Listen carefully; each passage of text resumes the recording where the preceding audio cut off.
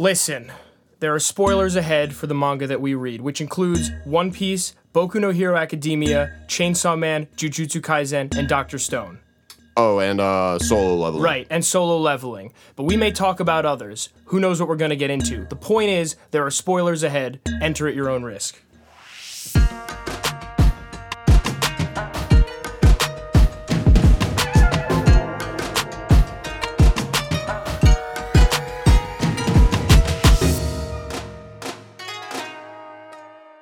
Hey guys, welcome back to the Weekly Spate, Heart Attack Edition. Just after we recorded the last episode on God of High School, I almost deleted it because I'm a Luddite, or the people that don't like technology. Anyway, this is the Weekly Spate. I think I would categorize you more as a troglodyte. Yeah, definitely, dude. That was a mega chump moment. I need to learn how to. It happens to all of us, but it's. Listen, I say it happens to all of us. Save as is a introduced. Yeah. I believe in calling yourself out when you do something stupid, and that was a bonehead maneuver. I have to be better than that. There's many different flavors to accidentally erasing all the work that you just did. So everybody has been there. Yeah. All right. But we didn't. We figured it out. Thank God. There was gonna be seppuku for me, but we're back. So hi guys, this is the Weekly Spate. I'm Dylan. That's Jake, as you heard, and we're here now to talk about manga, the main focus of the show. So I think we should get into it.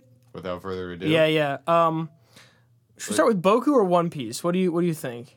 Let's go with One Piece. It's a good ramp up, I think, into all this stuff that's been going on. So this is One Piece 990. And it was just the one issue. We're a week behind releasing, but I think there was only one issue of One Piece, correct? Right, exactly. So we've just got this one, and let's dive in. Not exactly the biggest barn burner of a One Piece chapter we've ever seen. 989 we had said felt like sort of a gathering steam one, give us that big sort of full family, full crew panel. It still kind of feels that way. We're seeing the ramp up. Like the first thing we see in this chapter is the dog and cat. They're about to mix Jack, so that's could be interesting. Well, yeah, and the minks all told are working Jack. We see Jack sort of like sweating and cut. And they just busted out their Sulong forms, so it's going to be pretty cool. Some of the samurai are going in to fight Jack, led by Kinemon, and we see Dog and Cat be like, "Yo, this is personal." Jack just sort of went total war on our homeland, so we owe this dude one, and they're shrouded in darkness, which They mean business, and they've already been, their lower level guys have been working Jack in Sulong form, so I think those two guys, it seems like without intervention, they're going to work him, but there's a big character yet to intervene in any of the fighting that's going on up there, which Kaido. Is the man himself. He's just sitting there watching, which is very interesting. It's making me feel like, because normally in these One Piece arcs, there's the big bad who Luffy fights, and then his lieutenants, but it seems like I don't know what's going to go on with Queen or King, but Jack is fighting Neko and Ino. It seems like it's going to be maybe a team battle versus Kaido, which I'm hype on. Yeah, inshallah, man. God willing, we get this massive team battle. That would really scratch the right itches.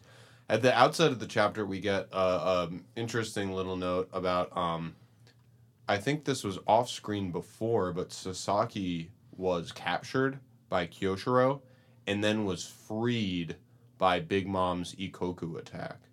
Did you notice this? Sasaki? Who's that? He is a member of the Tobiropo. Oh, the spy. The Tobiropo. Oh, the drunk guy. Yeah, he's a drunk. He's sort of fishman looking. Yeah, honestly. Definitely fishman. He might be a fishman or half fishman. But you see this tree in the background with chains on it that got busted open. And we learned that he had been captured by Kyoshiro. Yeah. And he's like, "Oh man, I got to put some hurt on Kyoshiro." So that could be a matchup later in the chapter. Yeah. It makes sense to me, thinking about where I think the relative power levels are of everybody. That you'd have Kyoshiro basically in a face-off against a Tobiropo level guy. Yeah. I think he's definitely pretty powerful. So that seems fair to say. Who do you think is that man who has a 1% survival chance?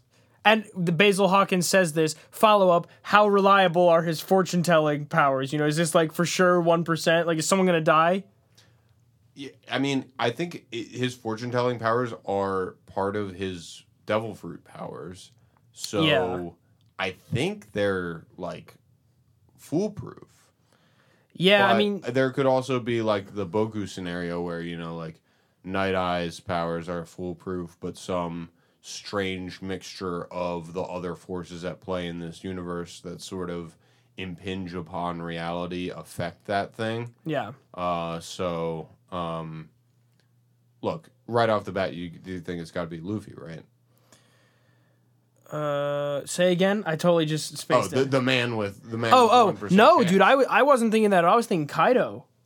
Or maybe even Drake, because later in the chapter, they're all standing around when they're like, Drake, we knew you were a traitor. Like, the fuck are you doing? I mean, obviously they're misleading Drake a little bit at the beginning of the chapter, but he's standing in the room with him where he says, that man. Yeah. You know, certain man. Well, I mean, Luffy's not going to die. The 99% thing to me read like someone big is going to die. You know, like, I guess not. Well, you say 100%.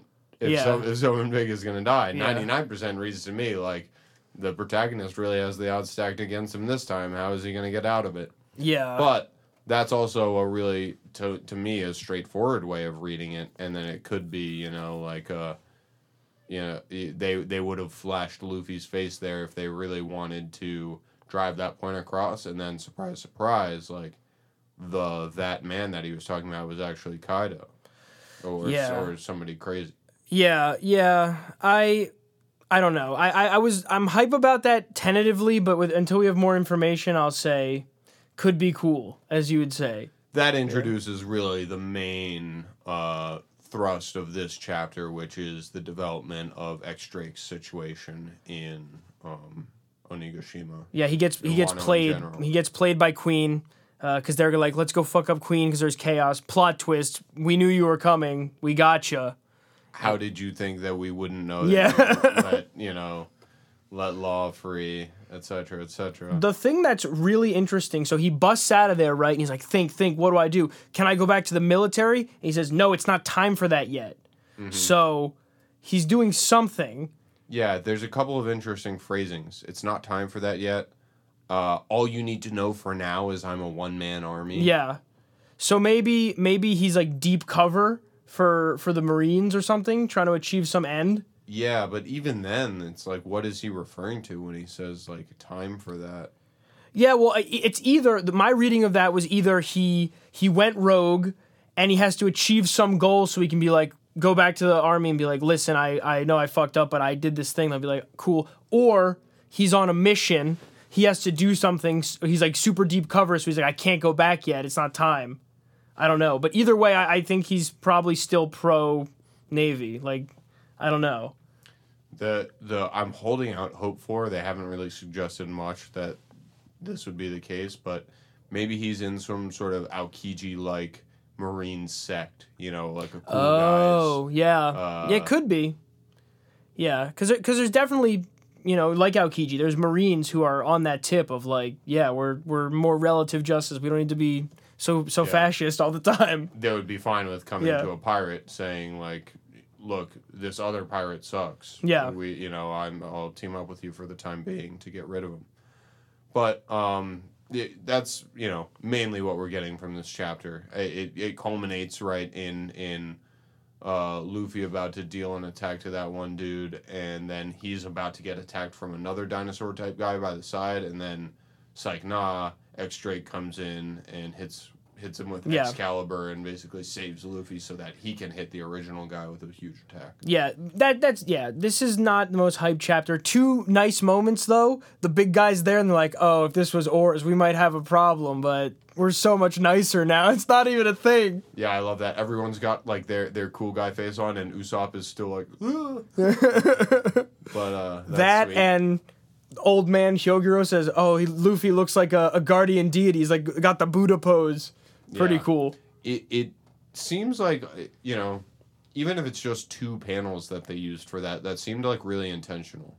What could he be comparing Luffy to? Well, my read of that was he's like the savior of this country, because he really was hitting like you look at Buddhist statues of like guardians and temples, they got that kind of pose, this thing. Yeah. So it's like, oh, look, just like with God Usopp, they're like looking up at him and the light shining down. It's like, oh, it's our savior is here. Like, yeah, I don't know. The way they lingered on it, even just for that half second, made me think that it might be like, not just a vague reference to sort of half in-universe mythology, but a more explicit, yet to be revealed reference to something about Wano's past.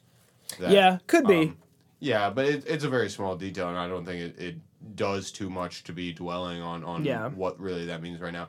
I really liked Zoro and Jinbei going ahead and like clearing a path for Luffy to drop this huge blow. It felt like that moment in Fishman Island where Zoro and Sanji do the same exact thing, which brings up to again, to what extent Jinbei is like slotting into this third strongest role in the crew right now. Yeah, I love Sanji too much to say he's weaker than Jinbei, but it's definitely a Jack Queen King. Zoro is number 1. He's the king.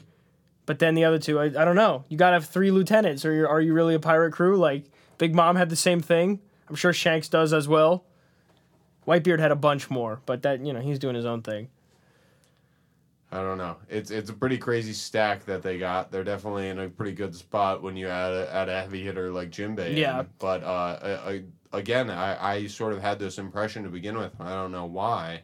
That I thought Jinbei would be like sort of a little bit on the fringes, not really getting into being a full-fledged crew member, but he's right there. He's in the thick of it right now. Well, to be fair, he's been on the fringes for like 600 chapters. He'd be like, I'm joining. I'll be there soon. Like, I don't know. The thing I love about One Piece is it keeps not doing what I expect. On that point, I feel like this is just a lot of buildup. It's going to be slow. And for chapter 1000, that's when the spice... Like, it sucks that, like, right now it's, there'll be some cool things, but I feel like in just 10 chapters, it'll be... Whoa! So from where we stand right now, what are some of the crazy things that could happen in chapter 1000? Obviously, crazy, to a certain extent, entails things that you couldn't expect. Yeah. So, okay. Could be a death. If someone kills Kaido... That would be pretty crazy. Could be... Man, what else could it be? Kaido defeated is pretty good. I mean, a crazy entrance of somebody into this. The war is just getting spicy, and then who could rock up? Shanks? Like... Yeah, I don't know. There's so many strong people there right now. Yeah. Oh, man. Blackbeard. Whoa, yeah. If he showed up, that would be nuts. He shows up. But also, I think it was suggested that simultaneous to what's going down right now is Blackbeard moving on the Revolutionary Army base. Really? Dude, okay. It's so long ago. Yeah, it's hard to recall. But, I don't know. It just, like... When I'm trying to think of something that could possibly be at like the earth-shaking level of a chapter 1000 reveal, my mind, like you were saying, immediately jumps to death. Like, because Oda, for as much crazy stuff as he does, usually saves that card. He holds that pretty close to the chest. Yeah, basic flashback characters, dead meat, but of concurrent, like current time cast, there's only one big one, I think there is only one. There's Ace, and that's it. No one else dies. Not even fucking Pell, bro. Yeah. Biggest pulled punch in the history. But I don't know. I shan't dwell on it too much right now. We can only say. But I think this is something to keep in mind as we progress through the next couple chapters is Oda knows that we know. Everyone's looking at this huge milestone chapter coming up. He loves to do big things for milestone chapters. It's got to happen. Yeah. The thing that's a little bit weird is I would be expecting him to move, especially the way the last couple of chapters were moving a little bit more quickly towards some sort of, conflagration, the apex, the. You don't think we're moving that way? We are moving that way, but this chapter felt like a starter step. Wasn't exactly a dash to the action. What I feel like it's gonna be, the next 10 chapters is Oda setting up dominoes. This guy's here. Then 1,000, he flicks over the dominoes, and it's on. The Great War has started. What if that's what it is? The start of the final, the showdown, the big end. He says, "This is it, boys. Go time. The world government is here. Blackbeard is here. It's fucking crazy. Race to Raftel. Who's with me?" I don't know. It's so wide open right now. What I will say about that specific thing that you threw out there, though, is as crazy as that would be, I really do want a satisfying conclusion to Wano and to itself. No, I do as well. So but much effort was sunk into this arc that, not to say that Oda's a master. He may be able to execute both of those things, in one fell swoop. But I think if he ratchets up the story too widely right now, I would be left wanting a little bit for concluding what he's spent so long developing as far as my emotional attachment to Wano, the characters of Wano, the place of Wano. Yeah, I mean, I think I agree for the most part. Like, I want to... But it already feels like I'm not getting the things that I want. It was like a cool samurai fight with Zoro. Like, listen, yeah, it's as the final grains of sand are dropping and the curtain is closing on Wano, or is it? But as that seems to be happening, and the chances are getting slimmer and slimmer of a really epic. He doesn't have Kyoshiro was the one guy on Kaido's side that was like a true blue samurai. Yeah. We need the Zoro samurai fight. I don't think it's gonna happen, man. Unless someone new comes in at the 11th hour, but that would be... I don't know. We'll see. It could be that one of the Todoroki... That's pretty good. But it's not... There's just not enough character development, not invest... Like, Kyoshiro was like, damn, this guy's got a crazy design. He's cool. He killed that girl. Like, yeah, this guy. Yeah. Well, we'll see how it shakes out. But for now, Yeah. It was definitely a bit of a setup chapter, and I'm looking forward to really. I feel like it's right there. We're right around the corner. It's really the 1v1s or whatever the actual true fights are. It's about to happen. It's been years in the making, and just 10 more chapters, and then we're there. But for now, I guess we should move on. Boku? Yeah, let's do Boku. So this is Boku 284. Again, there was just one chapter, right? Yep. Yeah, or did we... No, it's just one chapter. I don't know if it skipped last week or this week, but... So when we left off, Deku had just popped off float. He black whipped everyone, including Shigaraki, into the air so he couldn't chain decay them, and that's where we're at. Yeah, it was a bit of a funny note to me because I was concerned at the end of when we were speaking about who specifically it was that he had black whipped up to the air, and then immediately just puts them all back down again. I'm like, okay, yeah, sure, whatever. And Deku is mad. Dude. We've never really seen him go into full rage mode. The way that he was drawn was crazy. The giant, triangle eyes. Yeah, nutso. It's scary. Yeah. At sort of similar to the way that we were remarking over the last couple of chapters that Shiggy in the, since he's been reawoken, is scary now.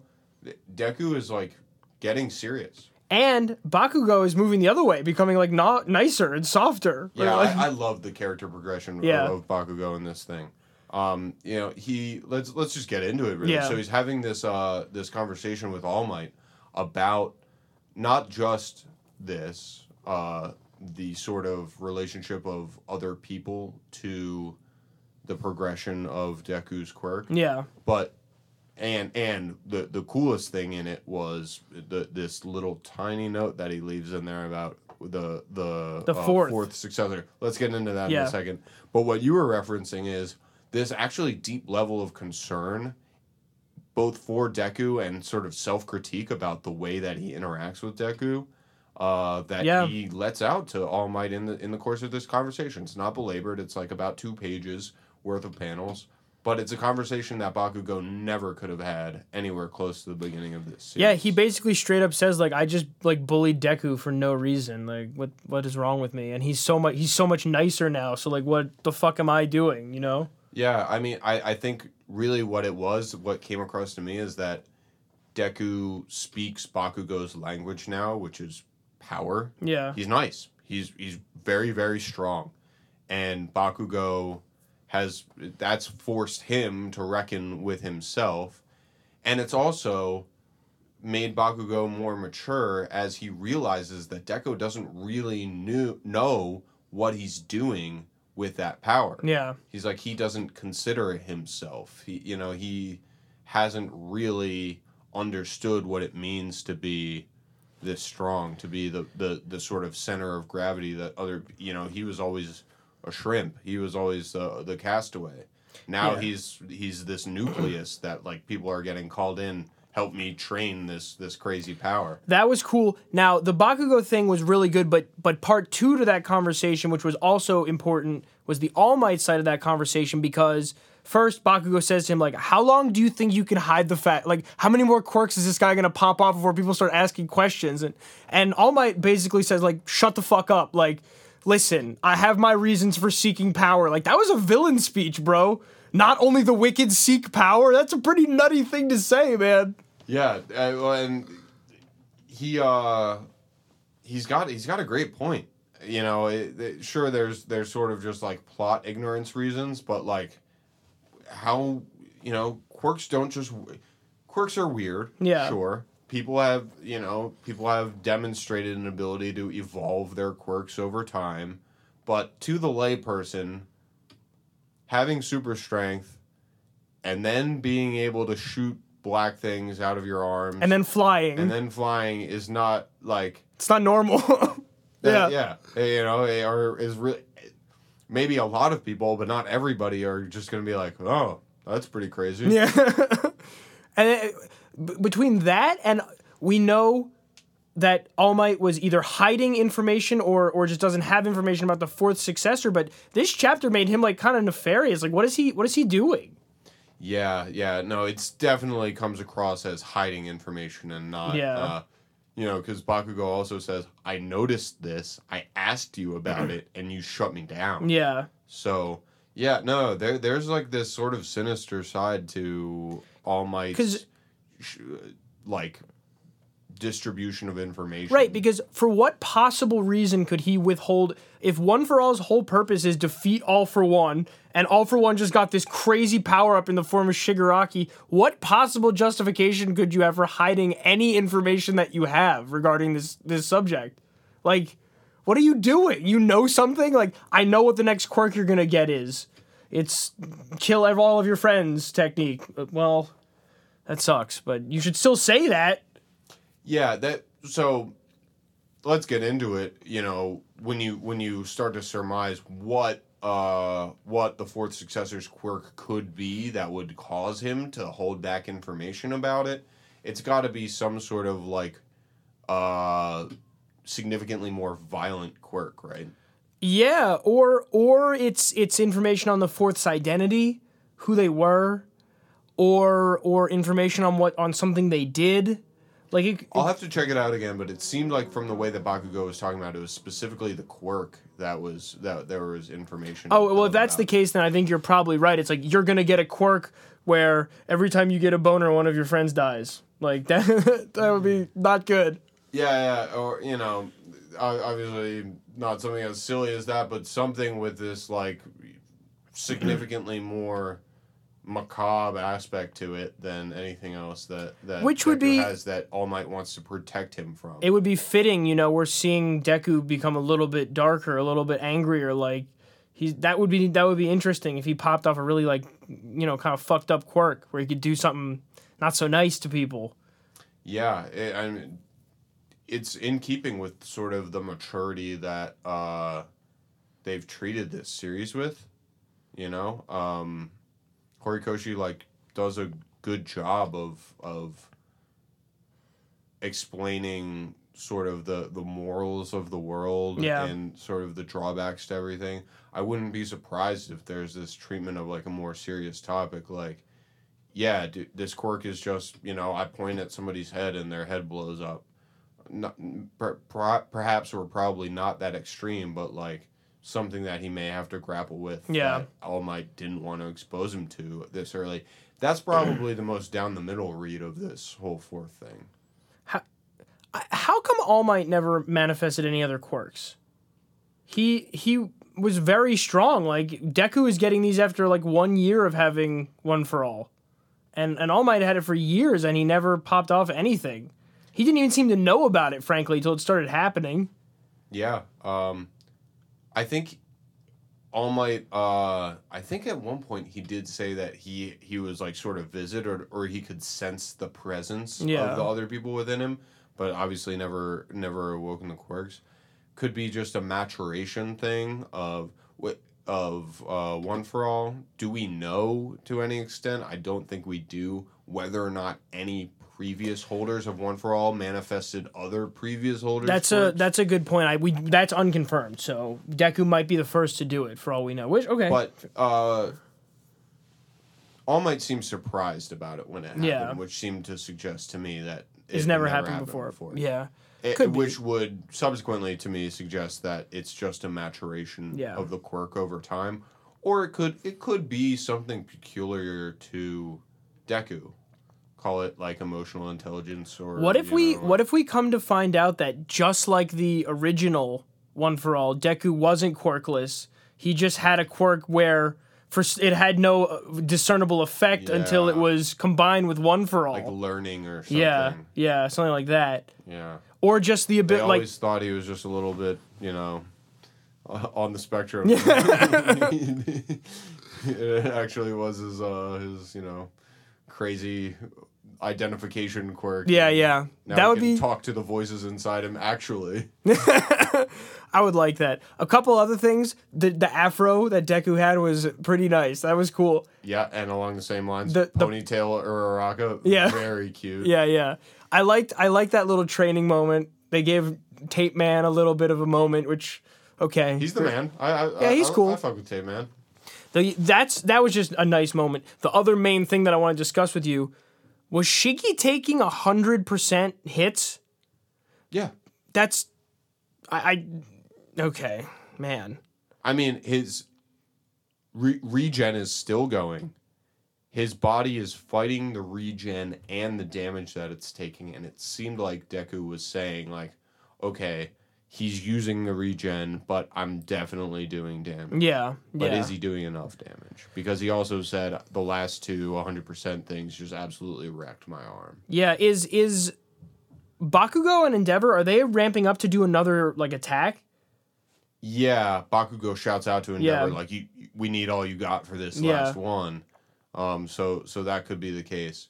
But also, the ending a chapter the way they did with Deku landing some successive shots and finishing with like a great panel, by the way. Yeah. A sweet shot to the solar plexus. You can't end a chapter like that and expect me to think that things are going swell. Yeah. When we open back up again. I feel like we're going to turn around and see Shiggy with a grin like, oh, you thought you were nice. Yeah. That tickled. Yeah. But then again, he's been getting worked for a long time. Like you got to think he's nearing the end of what, maybe not, but he did get a little bit of health back from his quirk being activated. So, okay, maybe he's in the yellow, not the red, but. Or outside intervention. Yeah. I.e. Gigantomachia. Yeah. Could be crazy. The one other tiny detail I wanted to talk about was All Might mentions that conceptualizing what it's like to fly could help unlock, i.e. floating around with Uraraka's float quirk could help, or anti-gravity quirk could help you unlock float. Yeah. So once this thing is done, obviously he's in mortal danger right now, but, once you escape this with your plot armor, they better be putting this guy through the ringer Like, What whatever else? simulation chamber you can get to help him unlock these quirks. Yeah, especially if you know what they are, which it seems like All Might does. So he's got 6 more coming his way? Or 5 more? I think 5 more. Yeah, because the first guy didn't have a quirk. So 5 more. Okay, well, yeah, we'll have to see. Wait, or is it 4 more? Because All Might doesn't have a quirk. Was All Might the 8th or the 9th successor? I think he's the 8th, and Deku's the 9th. I think that's right. So then he's got 7 and 6. So 5, 4, 3, 2. 4 more quirks he's going to get. And maybe 1 more if he also had an original, like a quirk. But he would already have it right now. Well, but I'm saying just because it would be a parallel to the first holder, who his quirk was just that he could pass his quirk on. So, like, he had a quirk and nobody knew just because it was useless until it was combined with the one that stored power, and that's 1 for Yeah, all. but that would mean he's using it right now. There's not 5 more to learn. Well, but I'm saying more there'd be a reveal of, like, oh, you've had this quirk all along. Fair, yeah. Well, yeah. A lot on the table. Pretty solid Boku chapter overall. Yeah. Not crazy in terms of fights, but I really liked that conversation between Bakugo. That was nice. That was really a good moment for both of them, but especially Bakugo. I'm happy that he's like not so angry all the time. That's nice. All right, but now that we've got through these two, I'm gonna throw out there. Let's do Dr. Stone and solo leveling so we can finish out with Chainsaw. Yeah. It's just so crazy. Every week so far we've been like, it's so crazy. Yeah. Let's lead off with it. So let's switch it up this time. All right, Dr. Stone, we had 165 and 166. Basically, we find our heroes in a dogfight with Stanley, the soldier. Yeah, well, and they open 165 having basically won this dogfight, except Stanley starts jinking, which is the it's some kind of aerial maneuver. It's the aerial maneuver equivalent of like the crocodile run, or like, just like doing weird sprints and jumps and stuff if you're getting sniped at. Is the manga artist on their crew supposed to be Boichi? Because he like is just giving play-by-play to this dogfight. He's like, I drew a manga one time about planes, so I know. Yeah, I don't know. The guy is really they're really leaning heavy into the casual onlooker narrating a fight, so you can tell what's going on. But as they continue to go, I actually realized I think he might be drawing over photographs of clouds. I was looking at this. Maybe you can take another look. Yeah, I don't. Because I was like, man, there's such majestic detail in these clouds, and I was like looking at it. I'm like, man, he's like spending a lot of time drawing insanely photorealistic clouds. I think he might be like taking pictures of clouds and drawing. Well, that could be, but it could also just be he has an army of assistants and like digital editors, which he probably does because the production schedule for manga is ludicrous. 1 week every week forever. But all of that is to say, as always, the drawing in Dr. Stone really shines through. It's my favorite part of the manga, and it's really being highlighted well with these dogfight panels. It looks really cool. It definitely looks cool. It's just popcorn type feel. It's, as you say, if the art is my favorite part, which it is, probably means the story is not like super duper flooring me, but it's okay. Yeah, and the story is starting to kick up a little bit in these 2 chapters. That's true. I like that Senku got shot with a sniper rifle and he's just back in the game, like less than an hour. Yeah, because he had his little, Sure, his bag of science that protected him. Yeah. Yeah. Duh. The dogfight was cool. Of course, Senku does some science, makes some gas that he drops out of the plane. That's cool. The bigger thing, they had a submarine, so it was a 2-pronged attack. And you think that they got... By the way, that giant woman was very creepy. I don't know why, but she... Yeah, she rocks 2 people and is like, can I sing a song? Yeah. She's buff. She's buff as It's hell. not just I thought that. that was your thing. Listen, I like big, strong women. I'm not gonna even deny it. But just her specifically was creepy. I don't know. So yeah, they do this like 2-pronged attack with the submarine for the base invading, and I wrote down they seem to really like the like sort of base switching, base invading dynamic in a lot of these fights. The original fight, the one they did at the the device island, all of them had this element of Well, like. I really think it's because this manga is like Civ. You know, it's like a game. Capture the enemy base. That's how you defeat them. Like, you know what I mean? It's very video game. Yeah. Yeah. No, it's, you know, it's not anything crazy or anything, but it's just something I was thinking of. It's like, oh, we're doing this again. Like, the enemies in our base, or we're in the enemy base. Now, in the last episode, I said that I kind of didn't want fights from Dr. Stone, but actually, I was glad to see Mozu and the Samurai Bull do some mixing. It was cool. Yeah.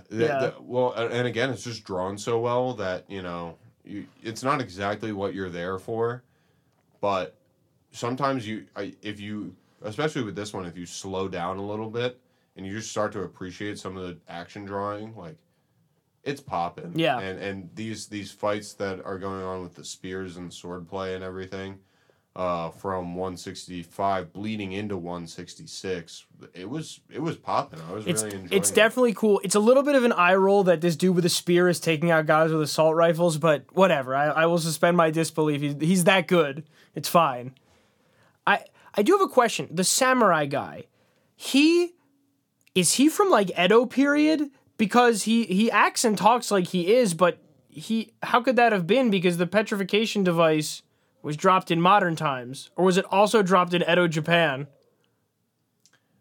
I have to look this back up. I was thinking the exact same thing. Yeah, I think he was petrified, like, longer ago than that's what it else. seems like. But then, are we just gonna? I guess they're just kind of glancing over the fact that this happened before and no one noticed.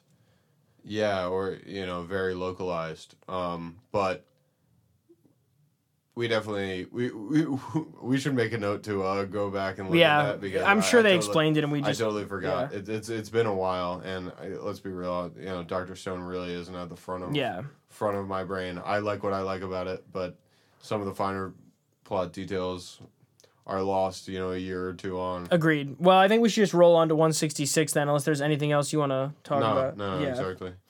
Again, just pretty cool. You know, there was some cool fights. The samurai guy deflected some grenades. I liked when the old man opened his belt and he had all the grenades. That again, very well drawn. That was a cool shot. Yeah, we're getting some good fights. You know, they're moving the pace along, which is really what all that we were asking for this whole, you know, Stanley Zeno thing. That was the big reveal of this chapter. It was that it wasn't actually Stanley.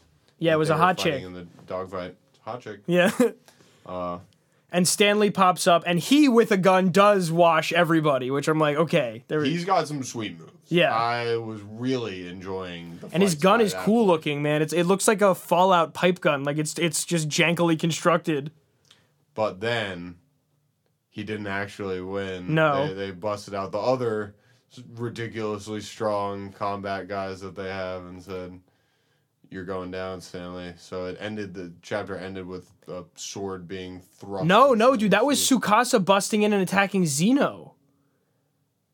Oh, that Zeno? Yes, because dude, Stanley they look the same, I know, and the chick looks the same. Yeah, because Senku says like, ha ha ha, you thought you won, but trap card activate. Tsukasa busts in and there's a panel of Zeno with like the face fall. He's like, what? That's okay, that makes much more sense. Yeah. Because remember, they were doing the drill plan with Chrome. Yeah. And they busted it. Yeah. It's nice that this really got to the conclusion. Yeah. Quite quickly. You know, when they did drill plan, I'm thinking like, okay, this is going to be another 5 or 10 chapters. Took all of like 2 chapters. Yeah, it's good. I was previously saying like I'm getting kind of bored, but at least it does seem like things are ramping up again. We're moving a little bit. So I think it's moving quickly. Yeah, you know, yeah. It's we're probably going to see the conclusion of this whole Zeno thing in the next 3 or 4 chapters. I hope so, man. Zeno as a villain is mid tier for me. Like it's fine. Do you think we're going to get a redemption of Zeno? It could be. Like he's a fellow scientist. He doesn't really strike me as being like particularly evil. He's a bit edgy. Yeah. If they end this arc before he really gets the chance to do anything evil, then I think it's a no-brainer. Yeah. Especially because he has kind of a relationship with Senku already where they're like pen pals. Mm-hmm. And they've spent a little too long characterizing all these people that are in the squad for them not to like join the crew. And it honestly the macro mission of the crew is get to the moon, so they can't be fighting civil wars. Like you're gonna need everyone on board. Right. They were the NASA squad. Right. You're gonna need everyone on board to help do this. So I think it could be either that or Zeno dies and everyone else is on the team. But Zeno hasn't even done enough for his death to be meaningful. So I think you're probably right. Okay. You want to move on? Solo leveling. Let's do it. Yes. This is 119. Yes, 119. In this, it's kind of been meandering. Sun Jimu is just hot shit. He was in a gate that he was doing for some people, doing people a favor, basically. His sister gets attacked. He can't instant transmission there because he already used his shadow exchange. He has a 1 hour cooldown. So he's flying in hot on Kaizel the dragon.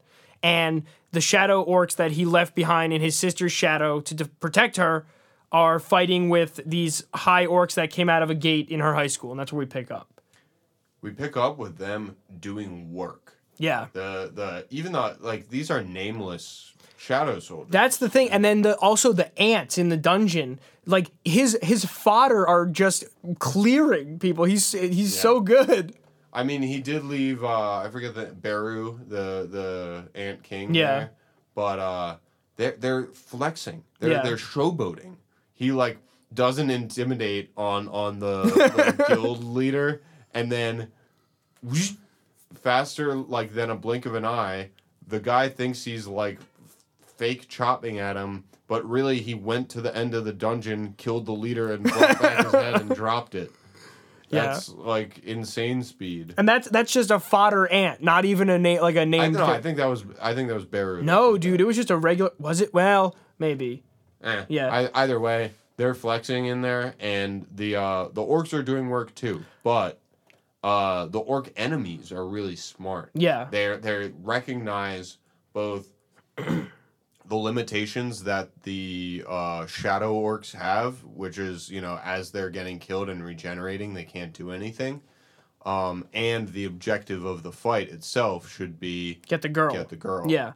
I will say, at the end of the day, I don't care about the shadow orc fights. It's nice, but come on. Sun Jimu, get to the party. It's just a suspense builder. Yeah. And it does a fairly good job of it. It's not suspenseful in the sense like we were talking about in the overpowered discussion. It's not suspenseful in the sense that I really at any point worry that his sister is gonna die. There's no way they're drawing a card like that in solo leveling. It's suspenseful in the sense of the payoff for the panel that you get at the end of the chapter. Right, when he busts in. Super bad. Yeah. He busts in, he says, "Stay right there. Yeah, shut up and wait. I'm gonna beat the crap out of you." It's cool too because at the start, you have Go Taru, or the Orc King sitting in the metal ass throne and he's whooping up on people, and then something's coming. We're fucked, dude. Yeah. There's a tiny little bit in this chapter right where he gets the Orc King gets the kill all humans message. Yeah. Right? Yeah. So that's the system that's saying kill all humans? It looks a lot like the system. That's what it seems like, but the system is definitely helping at least one human be extra zesty, so... What's going on? I don't know. I know you know. What's going on? But yeah, all told, again, another... It's not really a gathering chapter. It's more like this is just a little side arc that's going on. It doesn't even feel like anything's going on in solo leveling at the moment. There's really no conflict. There's very subterranean building stuff. Right. Going on. There's this kind of undertone of these monsters are gathering to do something, but in the last chapters, he kind of made a guild and then didn't. And then he kind of did this dungeon for these people that was an A rank, but then didn't. And then now his sister's in danger, but she's actually not, because it's just not that kind of story that she would actually be killed or anything. To that effect, that also brings up another thing that we were talking about in our OP discussion, and just in general we've talked about with regard to solo leveling before, which is that I don't really care about his family. No, I don't. I can kind of respect they've honestly made me care slightly more about this one interaction than I ever did about his dying mom, just because that was so hardcore tropey. Yeah. Yeah, they're trying, I guess. But no, that's not what I want from this. Just be crazy. Be more God of High School. Just let me see nutso shit happen. That's what I come to you for. Bingo. All the time. Yeah. Just make it happen all the time. Make him do a backflip off of Kaizo and land his knee on this orc dude's face. Yeah. That's what we're looking for. Well, I'm hopeful that we'll get back to that soon. I mean, there's a fuck ton of light novels, so they must be good. People must be reading them. I'm going to give this chapter a awesome closing panel out of 10. Yeah, fair. That's mostly what I took from it. I was like, okay, Sung Jin Woo, you're badass. Done with Yeah, this. a lot of great memes on the subreddit with that panel. Shut up and wait. But listen, we've eaten our vegetables, and now we can have dessert, which is Chainsaw Man. 84 and 85. Holy shit, dude. 84... humongous reveals, and then when you think it can't get any crazier than that, hard left into a fucking slapstick comedy bit. Yeah, just oh my god. So let's rewind before we get into 85. 84 is just basically the most plot exposition that we've gotten in any individual chapter. Right. So we have Kishibe's plan failed. You know, they guys killed themselves to summon the Hell Devil, but Chainsaw Man washed him. Kishibe has his gun. But the Hell Devil does do its job, even as it's dying. You know, the guy's like, at least do your job before you die. And the hand, you know. The hand comes out of the door and grabs Chainsaw Man and drags him into hell. Fucking so cool. The hand and door motif is awesome. It's so badass. Yeah, it's crazy. It reminds me of SpongeBob. It literally is that. out of the frame. So yeah, Kishibe is holding his gun on Makima, and she's like really calm. Because she's like, I told the Chainsaw Man to come save me, so he definitely will. But not only that, she's contracted with the Japanese Prime Minister. So any attack on her just gets sloughed off onto a Japanese. Yeah, any damage that she takes turns into injury or illness to a citizen of Japan. Because she made a contract. So that's reveal 1 that we get. I'm guessing that the Chainsaw Man damage just ignores that. We'll get to what Chainsaw Man is or is not and is capable of doing, but yeah, I think yes to that question. So yeah, Kishibe is basically like, what the fuck are you? What's going on? And this is where Makima lays it all out. Most of the questions that I had, she sort of answers. So we get, she's contracted with the Prime Minister, so you can't harm her. Then, reveal 2, she says, I'm a fan of Chainsaw Man. Like, basically, she's like a worshiper of him. Right. This was something that was a little bit alluded to in the previous chapter when she was like, these are all the other disciples of you, blah, blah, blah, waiting for the day of resurrection. We disagreed about this or that. So now we actually get from her own mouth, I'm a fan of Chainsaw Man. I greatly admire him. And a whole lot more beyond that. Yeah, right? There's a panel where she says some people worship him, and then it's a very pointed panel of her face. So I took from that, she's more than a fan. This is like her god. And then after she says that, she goes on to describe him as the hero of hell. She talks about how he kills people that come to him for help and the people that come after him indiscriminately. He just kills people and he's chaotic, but every time people kill him, he just revs his engine and gets back up over Denji in hell, just sawing through demons, bro. It's good. So cool. Whipping around with his intestine scarf thing and just he's got his own intestines wrapped around his neck. He's got dual chainsaws on each arm and a chainsaw coming out of his face, and he's just slashing through hordes of demons, and that's metal as fuck. It's so cool. And now, in the course of all of that, she drops a huge bomb. I would say the biggest bomb of the chapter. Which is, not only does he go around slicing up devils in hell, he goes around eating the ones that he defeats. And if he eats them, he erases that devil and the thing that it represents from all history and human thought. Right, that's crazy enough, but then Makima gives specific examples. Nazis, World War II, AIDS, nuclear weapons. So did that mean those things do not exist anymore? They're just gone from existence? She says, do you remember what the Nazis did to Jews? And Kishibe is like, no. Nazis? It's all gone. He ate the World War II devil. That's crazy. By the way, I want to see the World War II devil is an old white guy in a chair that has a lot of conservative opinions. But Man, that is wild. I also like the detail where I think he put in a bunch of things that don't exist in our world. Yeah. Too. Like Sen or something like this? SOA or like Allendorf's disease or, all these things. So, that it's just a cool little artistic twist of like, what was deleted in this world too. She also drops even crazier. She goes on to say there were 4 possible outcomes besides death, but no longer because the Chainsaw Man, I guess, killed and ate those things. Like what? Yeah. Yeah. So she cites a couple of things from history, right? AIDS, Nazis, whatever. Then she says there's a sixth sense that humans had. Not anymore. Not anymore.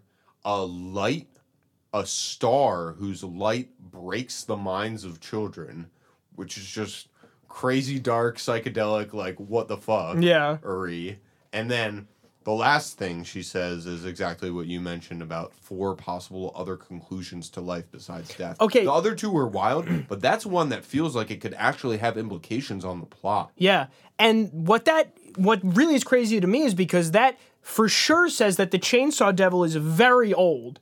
Older than chainsaws, right? Certainly. How does that work? But okay, sure. Or, no, did all of those things exist? It doesn't necessarily mean that the Chainsaw Man is old. All of those just in the last 30 years, he's been doing cosmic cleaning, just racking up everything. Yeah, and, as soon as he eats them, bye-bye. Everybody forgets. That's so crazy. And so then basically we get, of course, what Makima's plan is. I'm going to control Chainsaw Man to have him eat war and famine and disease, and in that way make the world a better place. Classic, ends justify means type shit. So we don't have the full picture by any means, but we have arrived at something that was a massive question mark for the whole series, which is what's Makima after?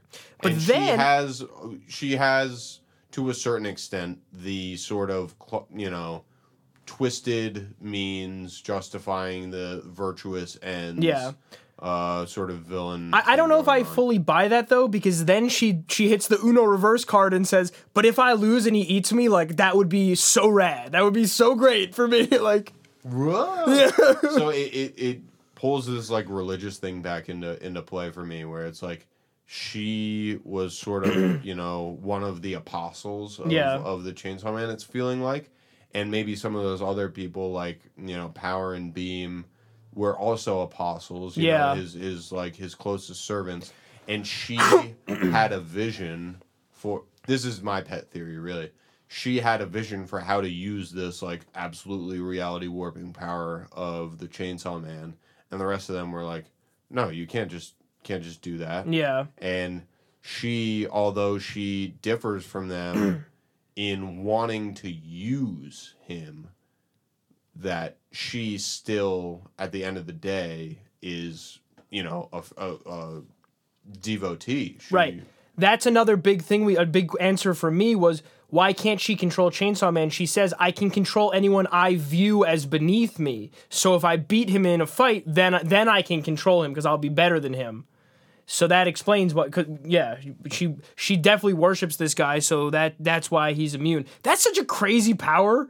If I think I'm better than you, I can control you. But it's so twisted, right? Because although you'd have such insane power, if someone actually is more powerful than you can't trick yourself into thinking that you're more powerful than them. Yeah. It's really interesting. And also explains, kind of how she was able to lose to things. You think she's so powerful, but there are things bigger than you, Yeah.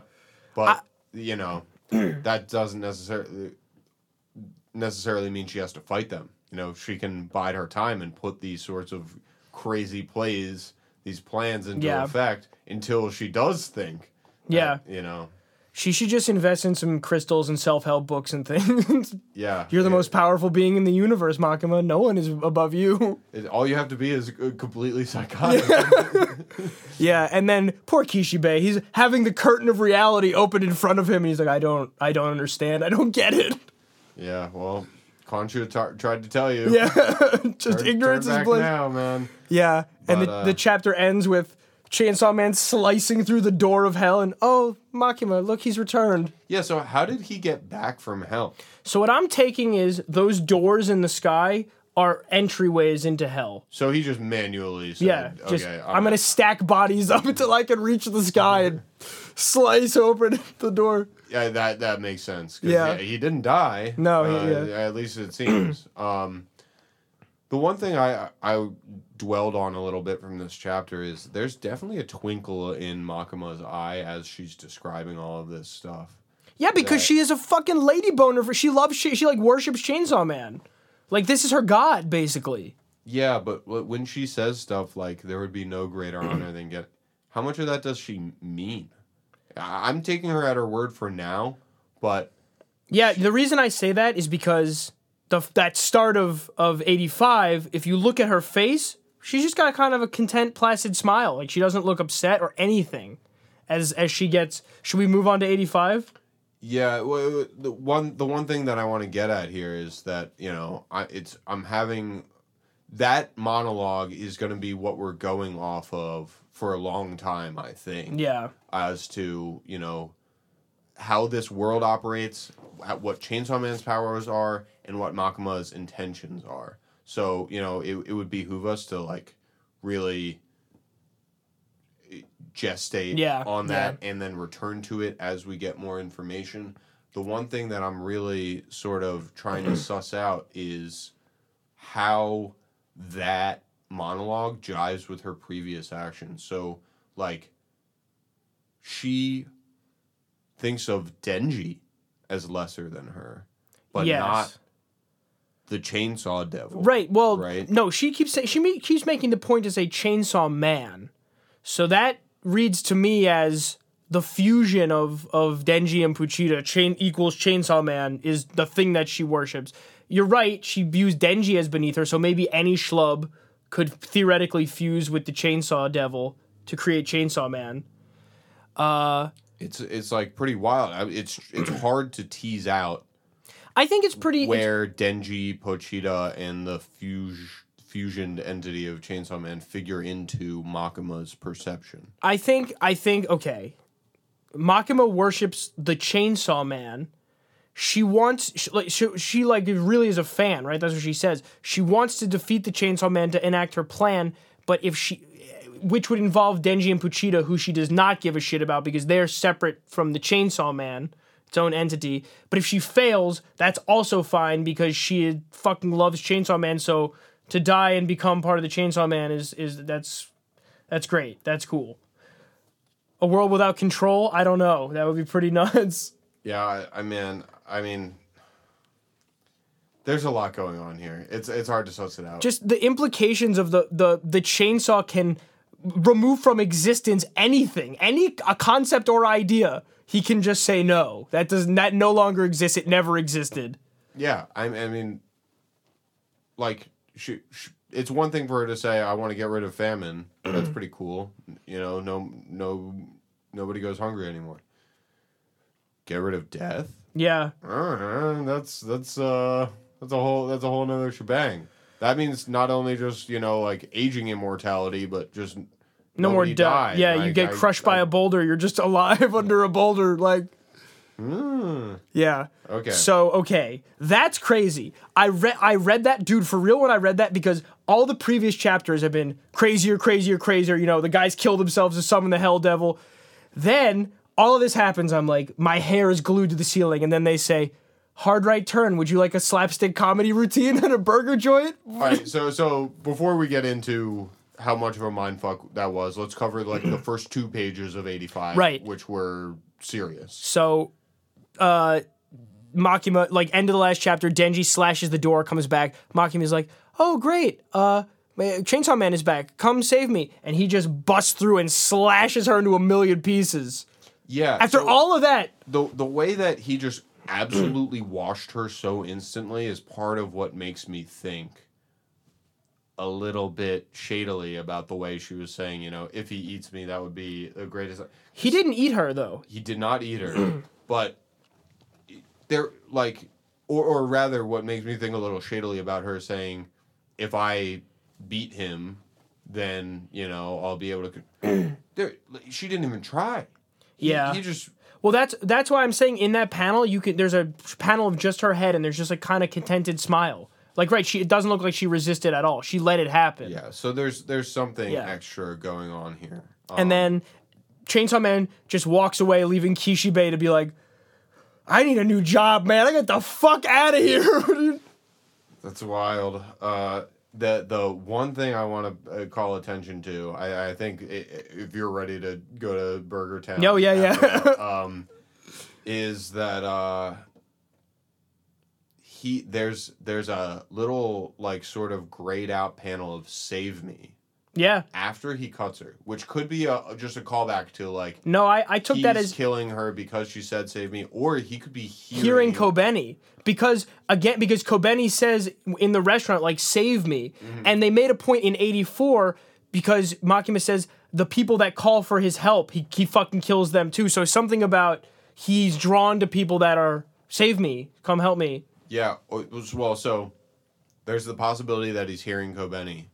I do think there's a possibility now that he's hearing Makima in hell say, Save me. Save me.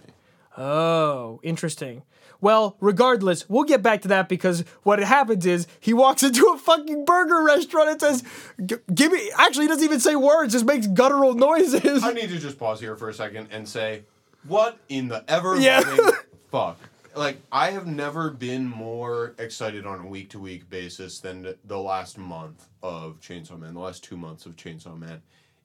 Every single week is outdoing itself. It's so cool and so exciting, so unexpected, and so riveting that I'm just like, I have to read Chainsaw Man first. Yeah. I need to know what's going on. I need to talk with you. Yeah. I need to talk with Graham, our other roommate, about it. It's like, it's so wildly insane to me every chapter, and it's so serious. It's like we just saw this Chainsaw Man flying through hell, goring scores of demons. This is like hardcore. Yeah. Dylan's a big metal guy. I'm not a big metal guy. Even I can rock with Chainsaw Man flying through hell, cutting up hordes of demons. That's cool as hell. He emerges from these doors of hell dripping with demon blood and a scarf of his own intestines around his neck. Let's go. That's so hype. And then it's Burger Town. Yeah, he still covered in gore and intestines. He just walks into a burger restaurant and sits down. But the thing that's extra crazy is before that we get treated to this little routine where they're like, it seems very Japanese. They're like Team Rocket style reciting their credo, like lettuce, cheese. And the manager's slapping up Kobeni. What is going on? First of all, it's like family restaurant, so they keep saying like, "Say you love eating with your family," and Kobeni's like got a weird like pose and face, and he's like, "Have fun at Family Burger Town." Like, okay, and he slaps her. He's like, "You're not being familial enough." Everything about this episode just what in the absolute fuck. All right, just bringing back Kobeni, who is the most shat upon character in this manga to begin with. The fact that she works at a family burger where the manager's slapping the shit out of her because she's not doing the family song and dance. And the fact that Chainsaw Man, bloody as shit from killing a bunch of demons in hell, walks in and sits down and orders a burger. Like within the whole logic of the chapter, it could you just get your yayas out laughing at Kobeni because she has just the shittiest life there is, and she thinks save me because she's getting slapped around, and the Chainsaw Man walks in there and rips everybody's heads off. That's pretty funny. No, he ratchets it up to 15. The Chainsaw Man sits down at a table and he starts screaming in gibberish, and then Kobeni starts screaming the gibberish back at him, and then, dude, chef's kiss. They say, Kobeni, bring him his burger. Trip and fall gag. But then they say, okay, second chance, bring him the burger. Trip and fall gag again. Classic. Oh my god. All right. My literal first thought was like, I turned my phone off, put it down, and was like, this did not just happen. This did not just happen. It's crazy because everything has been moving. So lore reveal, crazy fights, and then what? We're just doing this surreal burger like routine. I called everybody, texted everybody I knew that had anything to do with this, and I was like, you have to read this instantly. one of my third thoughts was he's like fucking with us. Yeah. You know, maybe there like or really what I'm hoping is that this is just like it's been so serious for the last, 2 months of the manga that it hasn't been fully serious the whole time. There's a lot of humor in Chainsaw Man over the course of it. In fact, the first 15 chapters, I was enjoying it more for the humor than any of the fighting. This is hilarious. Like, all of you have dreams. I just want to touch a girl's boobs. Yeah. That's pretty fucking funny. Yeah. But, we've lost it, so can see this being just like a one-chapter dip into, okay, yeah, I know I've been doing blood, gore, and lore reveals for 10 chapters now, so here's one gag chapter. But we do get the one panel of Denji saying, "I wish I could eat a burger that wasn't raw, like wasn't rotten once in my life." So maybe there's something there. Yeah, no. That's what I wanted to ultimately get to, which let's dive into it right now, is the thing that starts to suggest the thing that I was talking about at the beginning of our discussion of this chapter was this confusion as to who is the Chainsaw Man, what part of it is Pochita, what part of it is Denji. This starts to suggest to us Pochita saying at one point, like, show me your dreams. I want to see your I want to see you live a happy life. I want to see you live a normal life. There's this confusion as to, like, which of those things are going on at any given time. Who's in the driver's seat in this entity right now that we know as Chainsaw Man? Could it be Pochita right now? I don't know. Like, Pochita was so cute and friendly. Like, the Chainsaw Man really feels like other to me. Like, I don't know. He's just so feral and violent, like, at least this iteration, because previously Chainsaw Man, it did seem like Denji was in control. He was talking. He was violent, but he was, being coherent. Now he looks different. He's all black. He's got the intestine scarf, and he just yells in gibberish. So, seems like its own new thing, Yeah. It's hard to tell, and it's unrecognizable right now, but there's these little things trickling out through that armor. Yeah. The why is it speaking? Wait, why is it sitting down at a restaurant and ordering a burger? It's definitely, that's Denji coming through, right? I don't know. That could be Pochita. Pochita, who saw through Denji's eyes now for all this time, ever since they fused, and now is like attempting to control the faculties of a human or a human devil hybrid, can't actually speak because at its heart is like a dog basically, but has learned enough of it to be like yeah. That could be, but if that's the case, that means that Pochita is like very violent. It's killing the AIDS devil and eating it. Like, why? That's what Chainsaw Man did.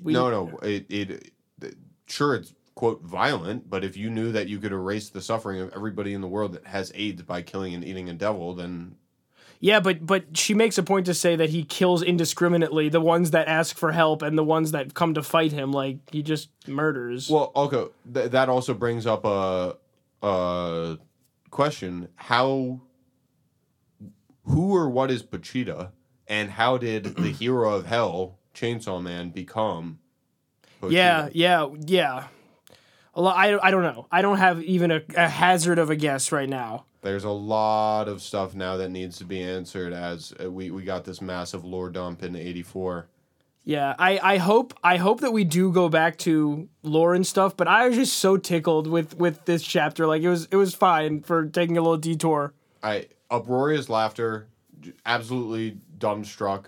Like, almost a little offended in a good way. Yeah, like, I don't know if we're a slap in the face. Articulating how surreal this is. It's like Kobeni is fucking up at her job. This guy slaps her and is like, "That's a family slap. Think of this pain so that you will not fuck up at your job." Chainsaw Man comes in, slices off the employee's head, and they start doing their little dance. Like, we have lettuce, cheese, and the meat is the star of the show. Meanwhile, the hamburger's head is on the floor because he got decapitated. Bring him the food, spill it on him, face fall from everyone. They're like, okay, bring it to him again. Another one! It's like the hits of Japanese slapstick comedy just with the surrealism of that going on to the Chainsaw Man that just got back from slaughtering thousands of devils. Yeah, you said this, and I feel like maybe you're right. You're like, he's too mainstream now. He's trying to push back because he was indie and he's become too popular. Yeah, in the time since I've started reading Chainsaw Man, I mean, obviously I got put onto it because it was starting to become really popular. In the time since I've started reading it, it's started to become really, really popular. And now in the last 8 or 10 chapters that have just been so flawless and so incredible, it's become really, really popular. Yeah. So there's a non-zero part of me that thought that's like, you know, Fujimoto, right, is the guy who Takehiko Inoue did Vagabond. I don't remember. Anyways, the author, who definitely seems like an artsy kind of guy. I don't know. I was sort of half considering that he's like, yeah, man, this is getting way too popular. I need to, hit these dudes with a curveball. It's definitely, I'm definitely on board though. Like, fuck it. Like, that was great. Whatever you want to do. Like, if you're gonna do something like that, make it funny. And it was fucking funny. It really was. I was just dumbstruck, and it was just so surprising that literally I've said this to 2 other people in the course of talking about this chapter, because it's a chapter that you have to talk about. You know, like, where were you when you read Chainsaw Man 85? It's going to be a moment that goes down in manga history. Yeah. I every week I move closer to solidifying this is a Insta classic. This is one of the greats. It's a top 5. You know, like, man, it's good. And I'm completely unable to predict. I don't know. Like, I have no idea what's going to happen next, which is so exciting. One Piece, I kind of have an idea. Boku's same, but this, honestly, I have no thoughts. I don't know what's going to happen. And it's exciting. Yeah. Yeah. Do you have anything else on this? Cactus Jack sent me. Oh, you trying to get that Mickey D? I'm not the most up on my American pop culture, but I do know that reference at least. Yeah, the Chainsaw Man subreddit was swarmed with the Travis Scott McDonald memes after this chapter. Should we talk about Great Pretender? I think let's save it for when we can do I agree. Sort of more devoted thing on it. But we've been watching a bunch of this Great Pretender anime on Netflix. It's really good. It's really popping. You should definitely watch, because when we do our episode, then you'll know what we're talking about. But until then, it's been real. Send us an email at theweeklyspate@gmail.com. We have an Instagram. There's nothing on it, but we have one. If you want to give us a follow, there'll be stuff on it eventually. And tune in next week. Weekly release. We got it. All right. Mean it. Catch you guys later.